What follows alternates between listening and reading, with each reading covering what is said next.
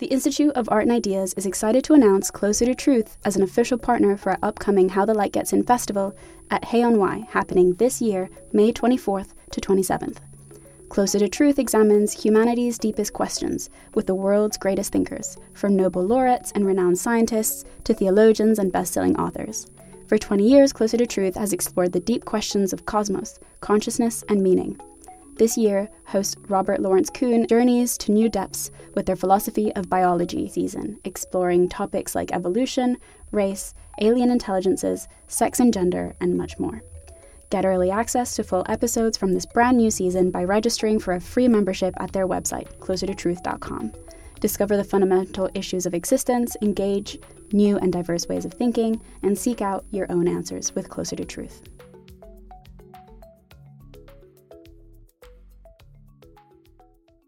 Hello and welcome to Philosophy for Our Times, bringing you the world's leading thinkers on today's biggest ideas. We are uncovering a new science of consciousness, a theory that is getting closer to solving the problem of the self once and for all. Or at least, so claim leading neuroscientists. But should we see the new science of consciousness as a marketing hype? Or could science be actually about to crack the ancient problem of the self, once and for all? Joining us to debate the mystery of consciousness are legendary theoretical physicist Carlo Rovelli, groundbreaking metaphysical idealist Bernardo Kastrup, and godmother of neurophilosophy Patricia Churchland. If you enjoyed today's episode, don't forget to like and subscribe on your platform of choice, and visit our website, ii.tv, for hundreds more podcasts, videos, and articles from the world's leading thinkers. I'll now hand you over to our host for this debate, Robert Lawrence Kuhn. Welcome to the New Science of Consciousness. I'm Robert Lawrence Kuhn. I'm the creator and host of Closer to Truth, a long-running series on public television in the U.S., extensive website and YouTube channel, where we discuss cosmos, consciousness, and meaning. We're pleased to collaborate with the Institute of Arts and Ideas and How the Light Gets In Festival on this panel. So is science getting closer to explaining our inner awareness, our private experience? That's the claim of many neuroscientists. Others assert that quantum mechanics, in some special sense, generates consciousness, but critics argue that none of these solves or even can solve the so-called hard problem, how the material stuff of the brain generates the immaterial stuff of awareness and experience. We have an extraordinary panel, so I'm going to introduce them alphabetically. Patricia Churchland is the founder of neurophilosophy, the idea that consciousness is a product of the biological brain and nothing more. She is the author of several books, including Conscience, The Origins of Moral Intuition, and Brain Trust, What Neuroscience Tells Us About Morality. Bernardo Kastrup is a computer scientist and innovative philosopher. He's a prominent defender of metaphysical idealism, the idea that bedrock reality is mental, not physical, that the physical is derived from the mental, not the other way around, and that consciousness is fundamental existence. Carlo Rovelli is a theoretical physicist who has made groundbreaking contributions to the physics of space and time. His books, 7 Brief Lessons in Physics, Reality is Not What It Seems, and The Order of Time are international bestsellers. Carlo takes a fresh look at the problem of consciousness through his quantum eyes. All are friends, although not necessarily in the battle arena of consciousness.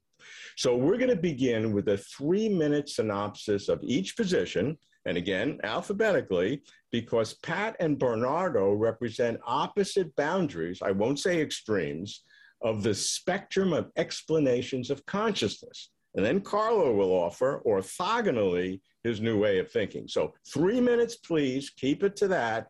Pat, welcome. Thanks so much.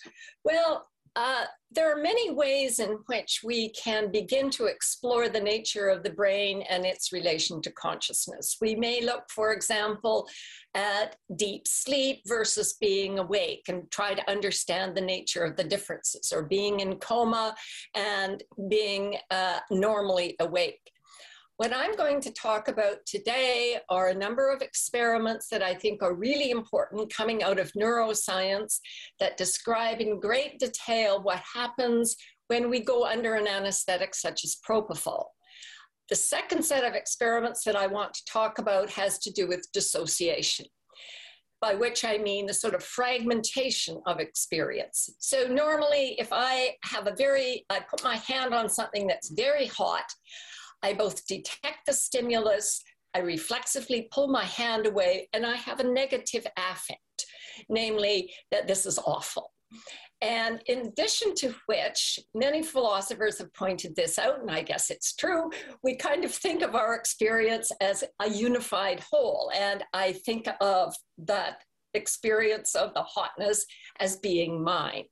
Under certain circumstances, for example, under the drug ketamine, or for epileptic patients in the run-up to a seizure, this sort of unified experience may fragment. They may detect the stimulus and they may say that they know that it's a hot thing, but it's not really theirs. And there are now experiments into the very specific events that go on in the brain that are causally implicated in dissociative experiences.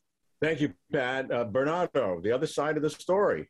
I think the hard problem of consciousness is not a problem to be solved. I think it's an internal contradiction of the physicalist way of thinking, because, the world we have, the world we inhabit is a world of qualities, colors, flavors, melodies. And traditionally or historically, scientists began using quantities or numbers to describe that world. But at some point, we replaced the thing described with the description. We said matter is what really exists, and matter is exhaustively described with a list of numbers. And the qualities, they are somehow created or generated by the brain inside our skulls. So I think what is essentially happening under physicalism is that we are trying to pull the territory out of the map. And then we fail. And we say it's a problem. Maybe in version 2 of the map, we'll be able to do that, or version 10.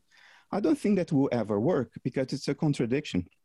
I think essentially we all have to infer that there is something, there is a world beyond our personal experience, beyond our individual minds. That's obviously true. We seem to share the same world. We cannot escape that. But beyond the horizon, there is just more Earth. It's not something other than the Earth beyond the horizon. In other words, beyond personal experience, we have no reason not to think that it's just more experience of a transpersonal kind, experience that is objective from our point of view. So the world is not in our personal minds. It's not there, but it is mental in essence. And matter, I think, is how mentation presents itself to perception when a dissociative boundary is crossed. And what Patricia was saying about dissociation sounds like music to my ears. Indeed, we know a lot about dissociation these days. After an accident, you can remember your own memories, but think that they are not your memories. They are somebody else's memories. We know that people undergoing severe dissociative identity disorder, if one of their outer personalities is blind, those people will have no electrical activity or electrochemical activity in their visual cortex. So dissociation is capable of literally making you blind. And I think that's why we can't read each other's thoughts. And that's why I don't know what's going on in the galaxy of Andromeda, even though all of that is happening within a field of mentation of which I am a part. But I'm dissociated from it. I think life is what dissociative process looks like on the screen of perception, a dissociative process at a universal level, of course. And matter is what mentation looks like when observed from across a dissociative boundary. I think this avoids all contradictions, avoids facing walls that are impossible to go through, like the hard problem of consciousness, avoids the combination problem of panpsychism. And although it does face the so-called decomposition problem, the answer to that problem is empirically given. It's the phenomenon of dissociation. Thank you, Bernardo. Carlo, you've heard the two extremes. Let me start by saying that I think that it seems increasingly clear to me that the problem of consciousness is badly exaggerated. I don't mean it's not interesting. It's very interesting, but it's badly exaggerated, in my opinion, on the for what concerns its radicality with respect to all the other problems that we have discovered, we have encountered in our knowledge of the world, like making sense of what is life or understanding what is the chemistry of outside the Earth, all of which, many of which, were considered absolutely impossible to address by the standard methods of science. Where I think the difficulty comes is that, my opinion, is that by consciousness, consciousness is a very slippery world. People mean a very different variety of things by consciousness, somehow related to the way brains work. It's not even clear where we're talking about human brains, mammals' brain, animal brains, living complex systems, or what. So whether it's qualitative versus quantitative, mental versus physical, subjective versus objective, or even moral versus whatever, rational, related to knowledge. Everybody has a different idea of what consciousness is. But these are all different phenomena, behavior, which some of which we understand well, some which understand less well. But I'm not convinced by any of the arguments that make a sharp distinction between understanding these phenomena versus understanding other phenomena. The reason, source of the confusion seems to me the fact that those who see consciousness as something radical, the problem of consciousness, something radically different from other problems, base their analysis on introspection and some basic intuition. But science is exactly the process of advance of knowledge that challenges basic intuition and has repeatedly challenged introspection. And we all know from in our experience that introspection and intuitions are very often wrong in our everyday life. Why is science challenge that? Because science challenges the conceptual structure that we use for understanding the world. In the different centuries or decades, even years, we change the basic grammar, conceptual grammar we use for thinking the world. And we adapt it to understand better the phenomena. And in what I'm going to say in the next few minutes is that quantum mechanics doesn't have anything specific to say about consciousness. I don't think there's a quantum phenomenon in any sense. But in recent years, the shift between classical mechanics and quantum mechanics in physics is an example of a deep change in the way we think about the material world, which just by itself makes much less radical the apparent distinction between mental and physical. Thank you, Carlo. Let's begin our themes. We have 3 themes, much to cover, so please keep responses concise so we can have good interaction. So first, I want to explore the landscape of these wildly diverse explanations or thoughts about consciousness. Let's start with the opposite ends of the spectrum, as we talked about before. So Pat, as the quintessential materialist, can you or do you distinguish between materialism or physicalism, depending on our definition, and eliminative materialism? First of all, I don't like to buy into isms. I mean, I know philosophers feel that they have to have an ism and then it needs to sort of be with them for the rest of their lives. And I really don't care. I'm interested in data of whatever kind. So if a dualist has some data that are really convincing, I'm certainly open to understanding it. At the moment, though, it does seem that we can learn quite a lot about ourselves and our nature by looking at the brain.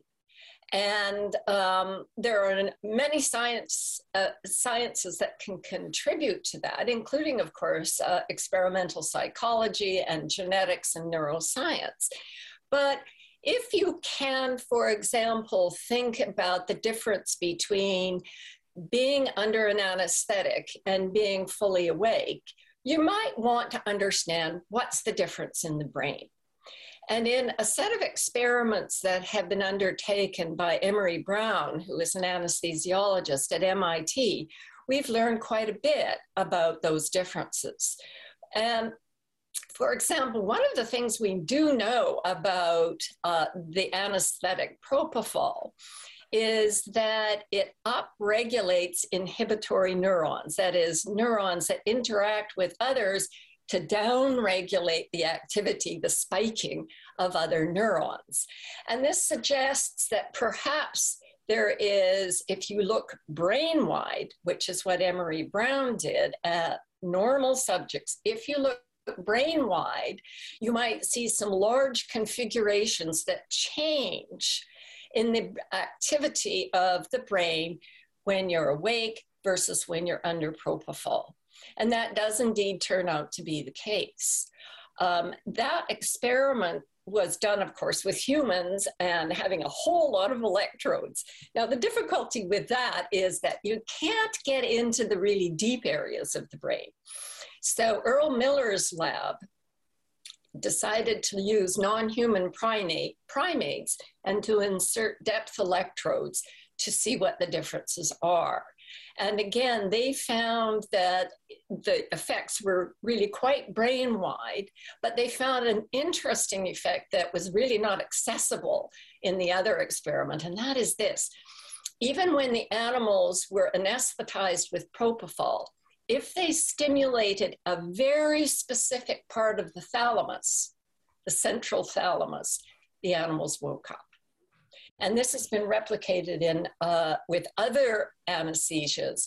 And again, the thalamus seems to be important. I'm not saying it's the seat of consciousness or anything like that, but we've learned quite a bit about the sort of difference in brain-wide activity when you're awake, lots of gamma level oscillations and in the neighborhood of 30 to 50 hertz.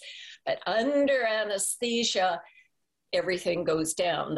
The other thing we learned, and I think this is really quite cool, is that under propofol, there is a kind of lack of communication between areas. It's as though little communities of interconnected neurons still talk to each other, but all of the long-range connections, long-range communications are shut down. And that seems to me to be interesting. I don't really care whether or not at the end of the day somebody wants to be a metaphysical idealist or not. I want to make progress where we can. Just see what happens. Bernardo, as the quintessential idealist, why does Pat not persuade you? Well, what she said, I agree with everything she said. I mean, it's data. You cannot dismiss that. I think the brain is what our inner mental activity looks like when observed from across its dissociative boundary. So of course, brain activity will correlate with inner experience. It's what inner experience looks like. I also cannot dismiss the fact that if I'm undergoing brain surgery and a neurosurgeon is poking around my brain with an electric rod, something to stimulate my brain cells, that stuff will happen in my inner life, or that if I drink alcohol, my inner life is going to change, or if I'm punched in the face, something is going to happen. Of course, remember, an idealist is a monist. For an idealist, the surgeon's electric probe, the glass of alcohol, or the fist that punches you in the face, these are all images of, parenthesis, transpersonal mental processes. It's what a transpersonal mental process looks like when it's interfering with your mental processes, your personal mental processes. So, and they have an effect on each other in the same way that thoughts influence emotions, emotions influence thoughts. So I'm not denying the neuroscience of consciousness. I'm not denying causation. I'm just interpreting those things in a framework that is more progressive to understanding because it doesn't immediately face internal contradictions. Carlo, do you believe that neuroscience in its current form is able eventually to explain consciousness, or are there ways of thinking from quantum mechanics and the new way of thinking that will be required? Not that quantum mechanics is consciousness or generates consciousness. I know you don't think so. Most people don't. But is there a way of understanding that can make neuroscience more capable of dealing with consciousness? Yeah, thanks. I'm going to answer that and put the answer in the context of this discussion. Patricia says, look, we're understanding this, we're understanding this, we're understanding that. Bernardo says, yeah, of course we're understanding that. But in order to have a general framework in which all that is going to make sense altogether, we need to think, pardon me, Bernardo, if I'm going to oversimplify your position, that everything is mental in some sense, because intrinsic to the way of science, there is something that cannot account for some aspects of our experience, like the qualitative versus quantitative aspect of it. Our inner life is intrinsically different than what science describes. In this debate, in this difference, I'm on the side of Patricia entirely. So I think that science, to answer your question, Robert, has all the tools for accounting for our subjective experiences. And we see it happening in neuroscience step by step, going in that direction. Having said so, I do understand the point that Bernardo makes, and in fact, I share a lot of his comments, and in particular, the fact that there seems to be a gap that has to be bridged, and this gap has to be bridged in the sense of recognizing that the stuff of our subjective experience should be like the stuff of sort of tables and mountains and objects out there. And this is where I think quantum mechanics comes in to help, not to help the physics, not to help the science of neuroscience, but to help the philosophy. In the following sense, when Bernardo describes science, I think he's not describing actual science. I think he's describing a philosopher oversimplification of a particular moment of science in the 18th century, in which the idea of science was very, very little balls pulling and pushing one another. And it's sort of hard to think that little stones pulling and pushing one another make something like our subjective experience. That's not what science is. Science is much more rich. And the conceptual tools of science are not just numbers and relation between numbers, are qualitative. We describe qualitative reality with science, not just how many things there are, or the numbers are tools for describing what is going on. So I agree that the relation between ourselves and the world has to be not a relation of the world is he, that, it, but is a relation like me and you. I am part of the world. I relate to the world as a part of it. But if you think a moment, that's exactly what quantum mechanics has done with respect to classical mechanics. What quantum mechanics describes is not objects in themselves, but the way objects relate to other objects. That's, I think, is the core of quantum mechanics. That's the way I think quantum mechanics is best interpreted.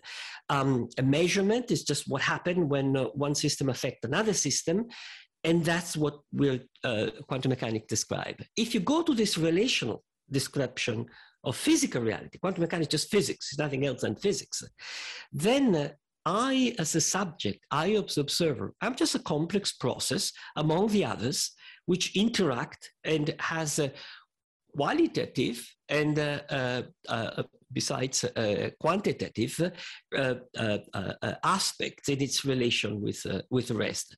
So it seems to me that quantum mechanics open up our mind to a larger way of doing science, within which there is nothing particularly strange in us having a dynamic relation with the external world like the one we subjectively experience.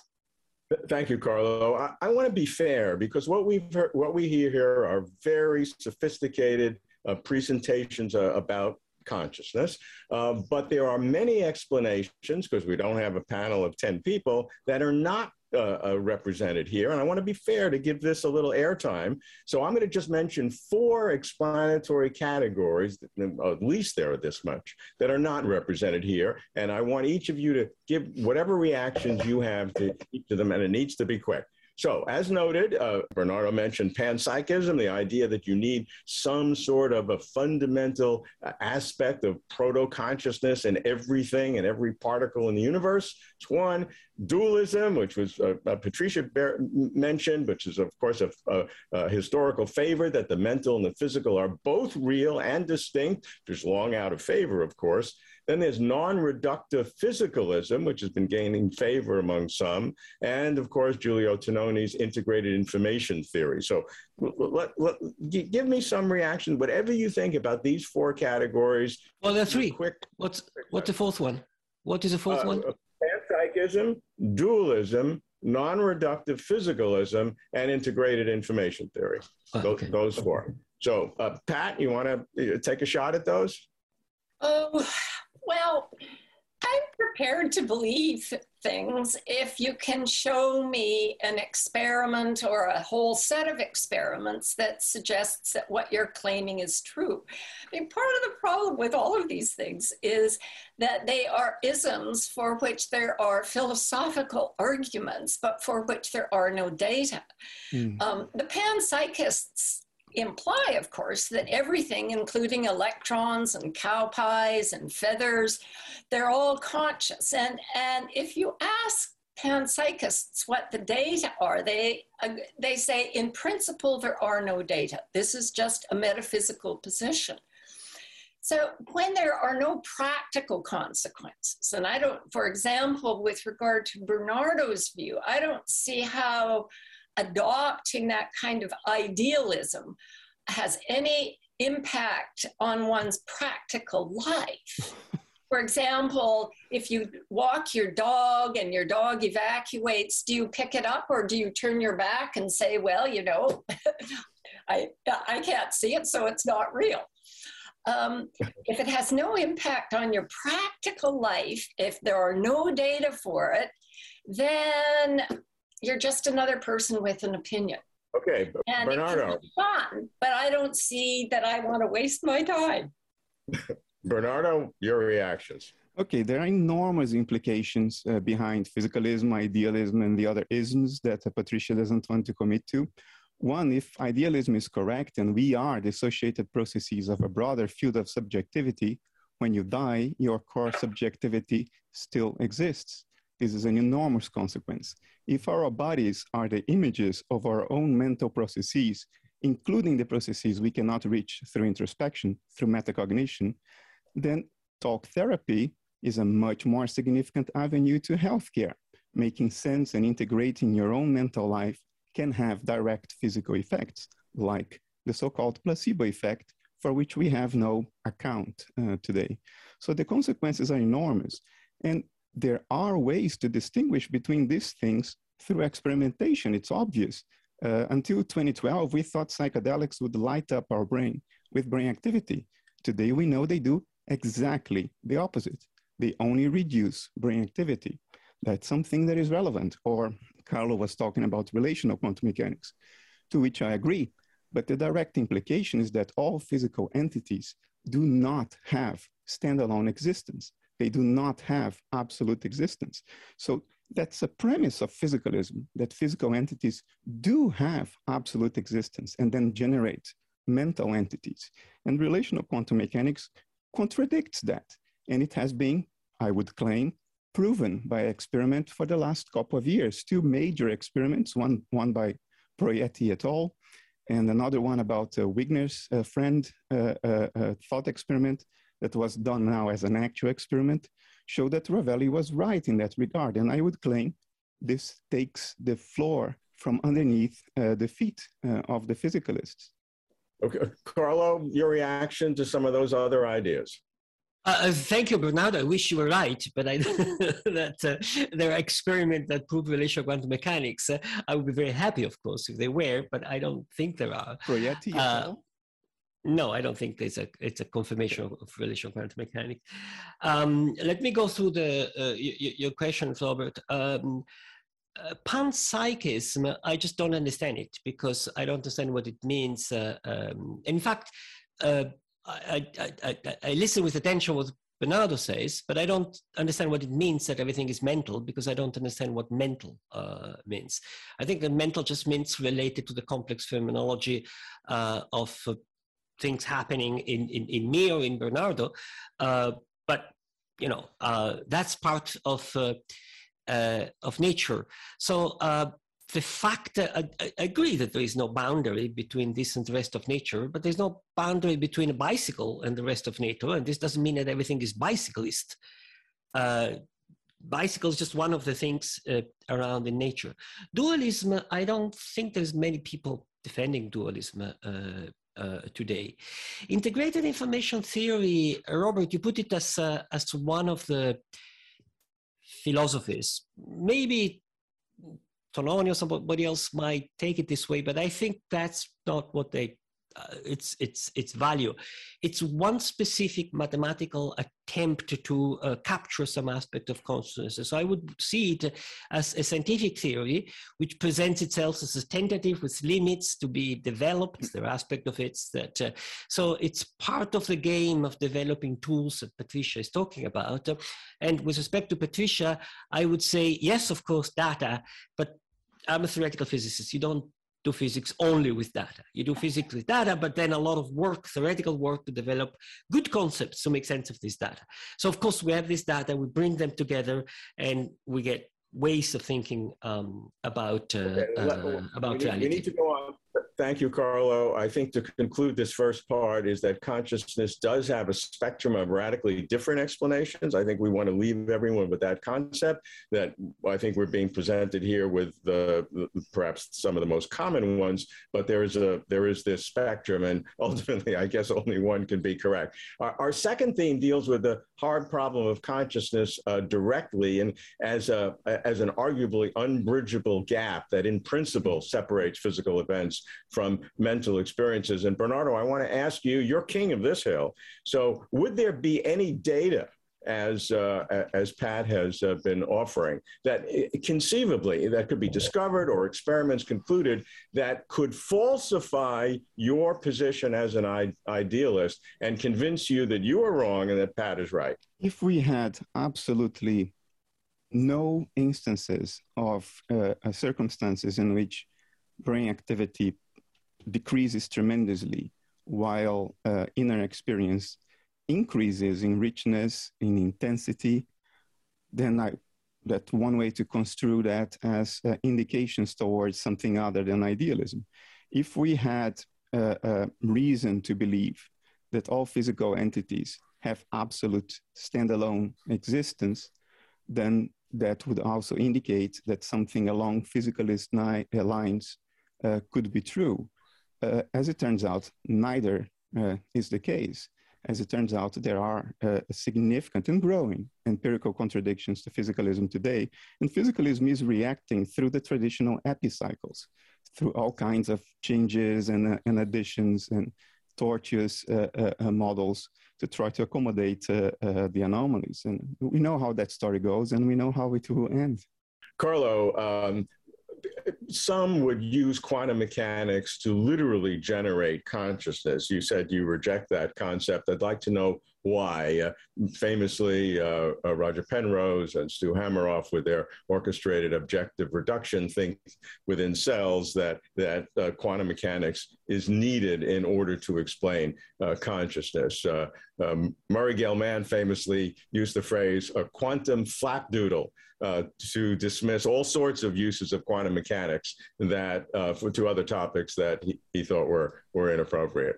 I don't dismiss this attempt a priori. I don't think they're silly, totally, and useless. I think it's good that somebody looks at that. Everything is quantum mechanical, right? The reason an atom stays together is quantum mechanical. The interaction between molecules is quantum mechanics. In a sense, I'm everything quantum mechanical. But I've looked at these specific proposals, Roger Penrose's, others, and I'm not convinced that those works, and I don't see the need of that. Quantum phenomena disappear as soon as there is a sufficient macroscopic number of degrees of freedom heat. So I don't, it seems to me that we're going to make sense of what happened in our mind in terms of, the complexity of the many things that happen. We have a tendency when there are different strange things to connect them. Maybe the strangeness of this is connected to the strangeness of that. Sometimes it's work, but I don't see indications that that's the case. I see, if I might add one thing, a perspectival. Let me make this simple analogy here. What is a sunset? A sunset is the sun going down and disappearing in the, plunging in the ocean or disappearing behind the hill, right? And then somebody comes in and says, no, wait, that's all wrong. There's a story behind sun. There's a physical story behind the sun. You're sitting on a spinning rock and the sun doesn't move at all. And the sunset is just what happened when you're rotating from the lit to the dark part of the rotating stone on which you're sitting. Have we changed dramatically, substantially what a sunset is? No, we're just giving a better understanding of the same thing. We're talking about something. There are different perspectival description of the same phenomena at a different level of complexity and understanding. There's no contradiction whatsoever between the two. So I think when we understand something, this is what's going on. We have a perspective on something, okay? Think how perspectival this sunset, nothing happened to the sun. And we have a better account of what is going on. I think we're going to get something similar with consciousness, a better account with what is going on, which makes sense of our perspectival perception of it without any contradiction between the two. Pat, can AI ever be conscious? Is virtual immortality possible in principle? In other words, our first-person awareness and personal identity uploaded into non-biological substrates and lasting for a long period of time? I don't think anybody really knows. Of course, that doesn't prevent lots of people from having very strong opinions. But look, I'm quite happy to acknowledge that neuroscience, for example, is in very, very early stages of its development. And that's partly because neurons are very tiny, they're very easily damaged, and you have to have special tools. And for a long time, we managed with relatively simple tools. But what's happened that's amazing to me is that within the last 20 to 25 years, wonderful, amazing new tools such as optogenetics have become available to us.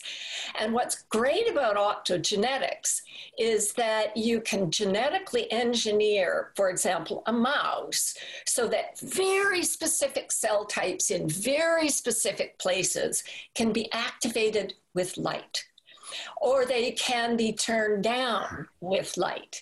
So you can get a much broader picture of what's going on in the brain. Now, with regard to something like psychedelics that Bernardo mentioned, one of the really extraordinary sets of experiments does have to do with dissociation, which I talked about earlier, and came out of Carl Deiseroth's lab. So they used mice, but they also used humans. Now, let me just sort of cut to the chase here, and that was that using these techniques and depth electrodes in humans that had intractable epilepsy, they were able to show that when the mice had very tiny doses of ketamine, you could see very specific changes in a certain structure called the retrosplenial cortex. Now, it wasn't that the whole brain declined, and this was also true of psilocybin. It's not that activity went down as a whole in the brain.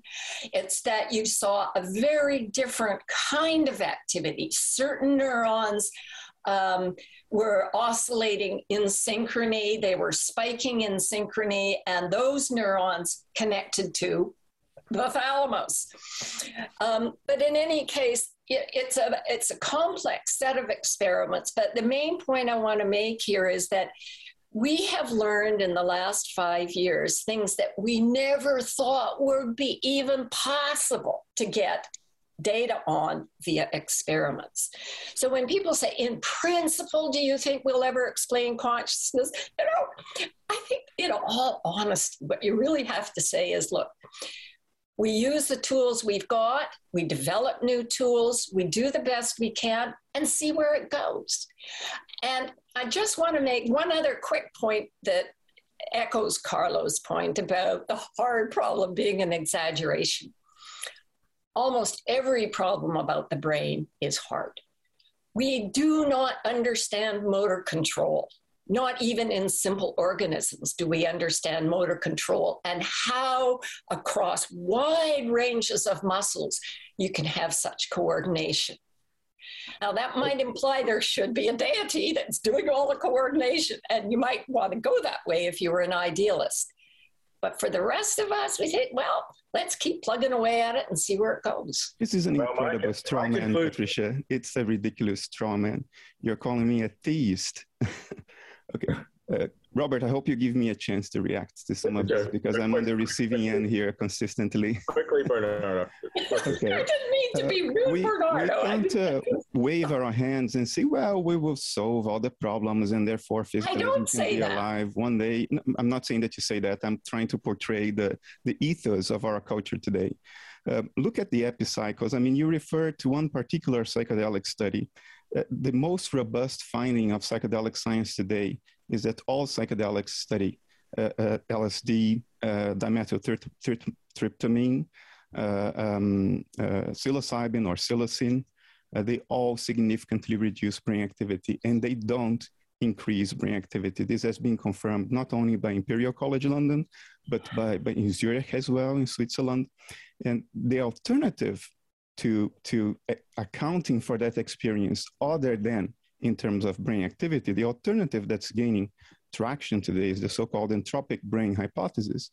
And the way they try to account for the phenomenology of the psychedelic trance is to say that brain noise levels, noisy activity, activity that doesn't fall onto any recognizable pattern, increases by 0.001 in a scale of 0 to 100. That is preposterous. It's an epicycle to try to account for the richness and intensity of the psychedelic experience, which is highly structured in terms of a percent increase in brain noise, which contradicts all the other correlations between experience and brain activity, such as dreams, such as watching television. And Carlo, in the case of Carlo, he defends the notion that all physical entities are relational. Like movement. Movement is relational. But of course, for movement to exist, there has to be that which moves. Something needs to move in relation to something else. And these two things cannot be movement for us to speak of movement. But Carlo avoids the implication of his own theory by going into the fallacy of infinite regress, by saying that it's relations all the way down. And this is how the current paradigm tries to survive today, through a combination of hand-waving, empirical negligence, and appeals to fallacies. Thanks, Bernardo. I have to conclude that explaining consciousness is like arguing politics. How can the other side be so obviously wrong? All right, let's move to our final theme, theme 3. And I pose this, that identity theory is the notion that something just is consciousness, like the way the morning star and the evening star are both Venus. So I want to ask each of you quickly, is identity theory required to explain consciousness? In other words, does something have to literally be consciousness, or will consciousness be proven to be derivative? or will it remain a fundamental mystery? Quick answers to each. Carlo? Well, I don't understand identity theory because it reifies consciousness. It's like in my previous example, Okay, is the sunset the same as what is in Copernican theory? Well, yes, in some sense, no, in some other sense. So it's different experience, but it's the same phenomenon. Okay, Pat? Well, I'm really excited to see how the science goes. Bernardo? Consciousness is the involuntary wiggling of my left big toe. There you are, identity theory. Okay, look, I think consciousness is still a mystery. I think we should try to look for those nodal questions. Pat is looking for specific data that will confirm a neuroscientific basis for it. What, Pat, could that possibly be? In other words, we say pain is when C fibers fire. Identity theory would say that's the same thing. Is that what you're saying? No, look, when I was a child growing up on the farm, I had a biology teacher who said that livingness itself could never be explained in terms of dead molecules. He was a vitalist, in other words. And he said, this is such a great mystery. Now nobody's a vitalist anymore. Now, why is that? Well, it's not because there was a single answer to life is just this thingy. But it turned out that the discovery of the structure of DNA and mRNA and ribosomes and the nature of the cell membrane and the nature of enzymes and how proteins get made and so forth. All of this contributes to what we think of as life. Now, my ignorance and the state of neuroscience is such that we can't possibly say, well, it's going to turn out that consciousness is a foodle of the Ramatrap.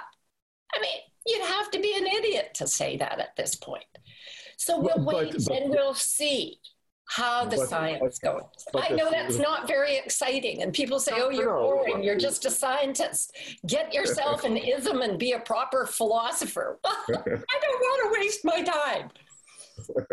Well, but you're saying that that consciousness then would be the product of multiple kinds of neural activities. Almost certainly it's multifactorial, but we don't know. There is nobody who can answer that question truthfully with data and generalized theories at this point, because there's so little we understand about the brain. So, sometimes you have to live with ignorance. You have to say you don't know.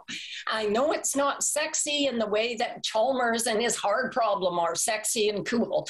But sometimes, you got to be practical. You got to really tell it the way it is.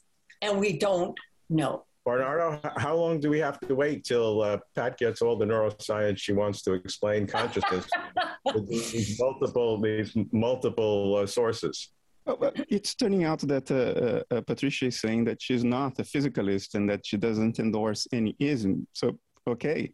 I don't think that it is useless. On the contrary, it's not useless to look at the brain to have a better understanding of consciousness. I mean, 10 years ago, anybody who had a psychedelic trip would think my brain lit up like a Christmas tree. So now we know that that's not the case. Also, I agree that introspection is largely unreliable. But even in that regard, I think it's useful. But anyway, what I'm putting forward is not to put the car ahead of the horses and try to arrive at conclusions too early. But there are certain logical mistakes, some internal contradictions in our physicalist way of thinking about consciousness that we can step back, look at with honesty, intellectual honesty, and realize that they are just internally contradictory. These are inconsistencies, and we can revise them. There is no need to wait for the next generation of brain scanner for us to understand that some of the assumptions we make are nothing but assumption, and some of our lines of thinking are incoherent and internally contradictory. And I think that's worthwhile doing. Carlo, what's your thought about saying regarding the capabilities of neuroscience to gather things together from a scientific point of view? Is there any relationship ideas that the progress that physics has made with particularly with quantum physics and that literal quantum jump in understanding, will something like that, do you think, be required in neuroscience, some quantum leap where you totally have a different way of looking at the physical system, still physicalism, but in a radically different way? That's, I think, a fundamental question that neuroscientists need to consider. No, I don't think so. I think that the Patricia analogy with understanding life, it's very, very good. 10 years, 20 years ago, 30 years ago, many people were under the impression that in order to understand life, something absolutely, some quantum leap was needed because life is radically different. It's obviously radically different than non-life. There is a gap between the two, so you need an élan vital, a vitalist force to explain it. And nobody thinks about that, not because we have understood what is life, because life is just a complex phenomenon. A lot of things is happening, a lot of thermodynamics, a lot of biochemistry, a lot of complexity, a lot of interrelations between things. So with a better understanding, it just lost all its not its interest. It's super interesting, and of course many things we don't understand yet, but we see how it's just a part of the natural world which we can account. It was a general way of understanding things which science has. This is not a science being too pretentious to explain everything. It's the other way around. I think it's those who say, look, it's impossible that science could explain that pretend to have a certainty about rational thinking that shows that something is impossible.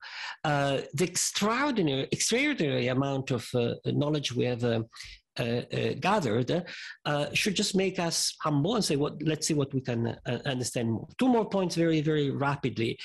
I am fascinated by the renaissance of psychedelic studies. I love psychedelics, and I think, and it's my understanding, I've been trying to read, follow conferences, is not at all what Bernardo says, that I'm not an expert in that field, but it's not at all that there is any consensus that what psychedelics do, it's diminish brain activity. In fact, I see opposite data. And you mentioned integrated information theory, which is sort of an attempt to make a catalog of levels of consciousness. If you use integrated information theory, psychedelic experience, it's a higher form of consciousness in terms of that theory, like the hippies were saying in the 70s. And last point, Bernardo, I think I heard him saying that if idealism, in the way he defends it's true, one is led to think that there is life after death. Well, I wish it was true. In fact, I wish it was not true. I don't want life after death, but I don't think absolutely anything in our experience or scientific or non-scientific knowledge that give us any indication of this horrible idea that there will still be alive after I'm dead. I don't want to be alive after I'm dead. I want to be dead after I'm dead. I can provide, me too, by the way. Argue with you, Bernardo? I can provide links to all this psychedelic research data that shows exactly what I said. What I said is not polemical. All research indicates that there are massive reductions of brain activity, particularly in the default mode network. So this is a fact. It's not open to interpretation. What is open to interpretation is that what accounts for the experience phenomenologically, that's open to interpretation. The experimental results are facts. Thank you very much, each of you, Bernardo, Carlo, Pat, this time alphabetically by first names. Thank you for participating. Thanks for listening to this week's episode of Philosophy for Our Times. If you enjoyed today's episode, don't forget to like and subscribe on your platform of choice and visit our website, ii.tv, for hundreds more podcasts, videos, and articles from the world's leading thinkers.